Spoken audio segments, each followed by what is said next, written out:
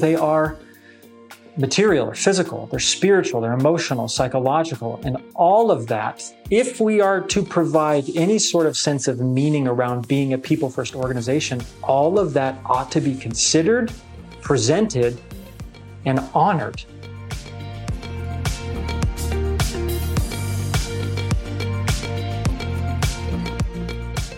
Welcome to Acton Line, a product of the Acton Institute for the Study of Religion and Liberty. I'm Eric Cohn, executive producer. For this episode of Acton Line, we're bringing you a talk from our Business Matters 2022 conference.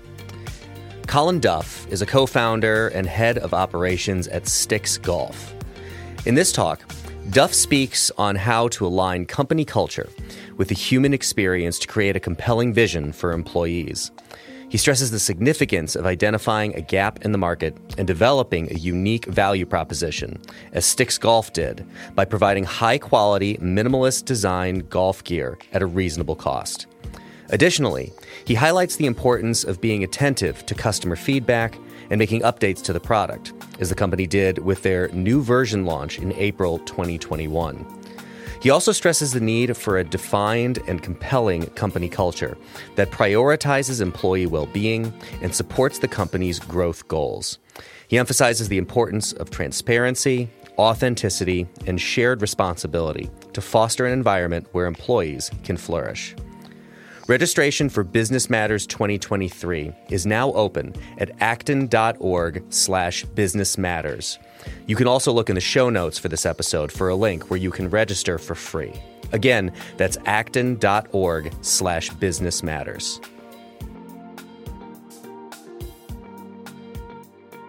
You can find additional resources in the show notes for this episode, as well as find previous episodes of Acton Line on our website at acton.org/actonline.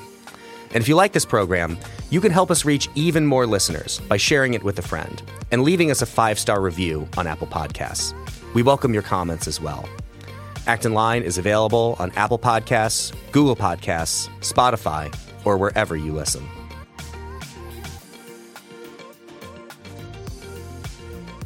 Hi, my name is Colin Duff, and I'm a co-founder and current head of operations for Styx Golf, a fast-growing e-commerce golf company that launched September 2020. It's a pleasure to be speaking to you today, addressing this topic of company culture and the human person, how to bring those two things together to create a compelling vision for your people. But before we get into that, let me tell you a little bit about the story of Styx Golf and what brought us to that point. Styx Golf launched, like I said, September 1, 2020. At the height of the pandemic. It's a big risk, but the idea itself had been formulating for some time. And it came about like most businesses do, where we simply saw an opportunity. A group of the co-founders here have been golfers for decades. And having loved the game, but wanting to upgrade their clubs, they went looking. And you go to the store and you're basically forced with two options. You're forced to pick between a cheap kind of starter set, cheap materials, cheap design, cheap price, or go more the traditional route, which is this a la carte approach you'd find at a pro shop where you're spending hundreds, if not thousands of dollars on golf clubs.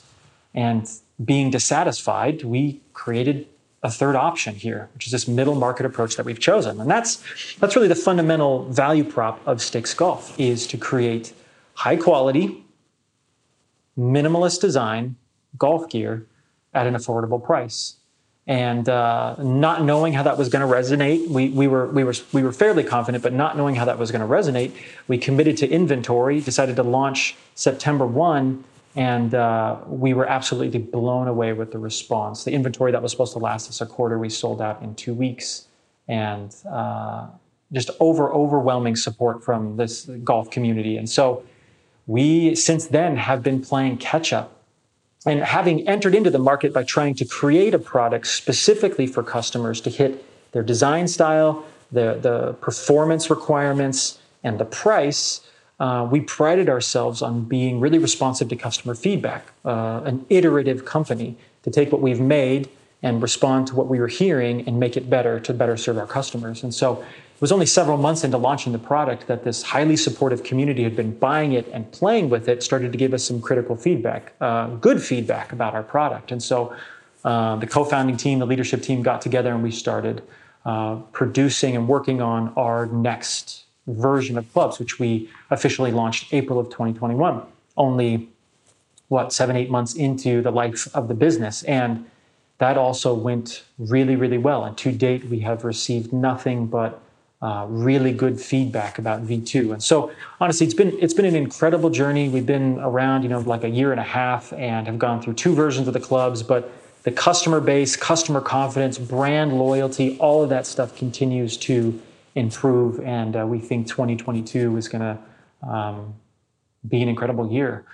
So given our brand voice and identity, given the customer base we were building and reputation, and our growth and our significant growth goals in the coming years, we really had to put a concerted effort into defining this atmosphere, environment that our employees were going to come in and operate and spend vast quantities of time, and how those individuals were going to thrive. And so what we did is we came up with what we have now as our 6 aspirations. And we are intentional about calling them aspirations because it's truthful that these are ideals or practices that we all aspire to, and we recognize that we're not perfect. And that creates a great sort of authenticity or transparency between us and the employee, because we just right off the bat will say, this is who we want to be, but we're not always this. So we all have a responsibility to one another to call each other back. So our 6 aspirations are this. We strive, that's the key term. We strive to be a people-first organization. We strive to create. We strive to grow. We strive to be agile. We strive to challenge. And we strive to flourish. And the truth is you could probably find most of those points on other companies' culture decks. There's nothing really unique about those. It was really when we got to the point of actually having to fill out that content, sitting down at the proverbial table or across the table from a new employee, or most of our employees, we do onboarding through Zoom these days. But sitting down and looking at them and attempting to sort of explicate or explain what those mean, that's the time where we actually got to do some really unique stuff and create a really compelling vision. And let me illustrate for you just using 2 points from our 6. And I'll do the bookends, the strive to be people-first organization and strive to flourish. So the people-first language by itself is laughable unless you actually fill out conceptually what we're talking about when we talk about people and then how we put them first. And so what I do is when I sit across the table from a new employee and I introduce them to kind of who we are and how we think about these things, to lesser degrees of explicitness, I will walk them through the fact that I acknowledge, 1, they're creatures. They're creatures made by God with a particular destiny. They are imbued with certain impulses to create, to love, to seek and define value from the communities within which they operate, to find beauty, to create meaningful contribution at work. They're finite.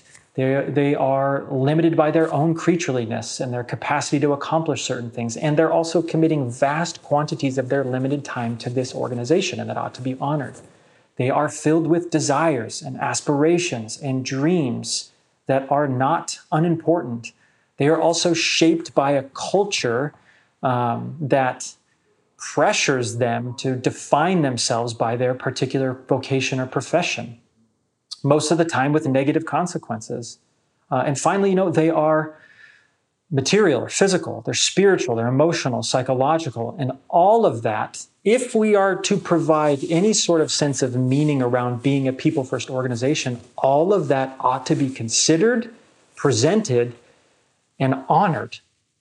And how do we do that? I'll give you 2 illustrations, at least in kind of what I laid out for you. One is sort of our push against this kind of workism, and I mentioned that a little bit earlier, but that is the impulse that life ought to be and identity ought to be defined by what one does. We are very explicit in our onboarding presentation that they ought to have meaningful engagement outside of their 9 to 5, whether that's political causes or church communities or sports teams or time with their kids. This cannot be the only thing that they do and the only thing that they derive meaning from. And we are very explicit about that. Additionally, we have a really robust PTO policy that, in many ways, to get the best person, best kind of contribution, best kind of concentration, the deepest work, these individuals cannot be exhausted by the demands of the job. And so we regularly, the leadership regularly encourages team to take time off, to reset, to disconnect, and we build the team around one another in order to support each other's time off. Just as an illustration, as I record this, I am on my 6th week of paternity leave, and the company has been extraordinarily generous with that and has done a fantastic job backfilling and supporting my significant responsibilities. Given that this is the case, that we're sitting across the table and we've acknowledged the complexity and richness of the human situation in which this individual finds him or herself, and we find ourselves in that exact same position, and we've created kind of a transparency here and acknowledgement, we go through the next several points, which is really like expectations, what the high expectations of individuals' performance in the organization and how we're going to support them in that, all connected to the first point, with the goal of getting to the final aspiration, which is this idea of like we strive for flourishing. We strive to flourish. And what we mean by that is pretty simple. There's something that happens in the life of one of our employees when they have found good positional fit, which is we defined by this idea of passions and skill set aligning within the organization, which produces a kind of vitality, engagement, and energy that you don't find elsewhere.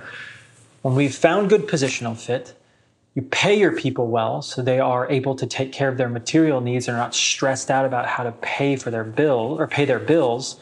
When they have found community or kind of camaraderie or friendship in the workplace, you check some of those boxes, they leave work, he or she leaves work, not hating their job, not zapped of all energy, not with a cup empty, and they return to the sort of social spheres within which they live their life, familial, other relationships, church, political, sports teams, a different kind of person, more energy, more engagement. And that's really what we're going for. By creating an environment in which we acknowledge all of this, and we've built policies to support it, and we have a shared sort of language and categories through which we think through some of these things, the goal is, the fruit is that these people go back to their families, their communities, and on, a better person.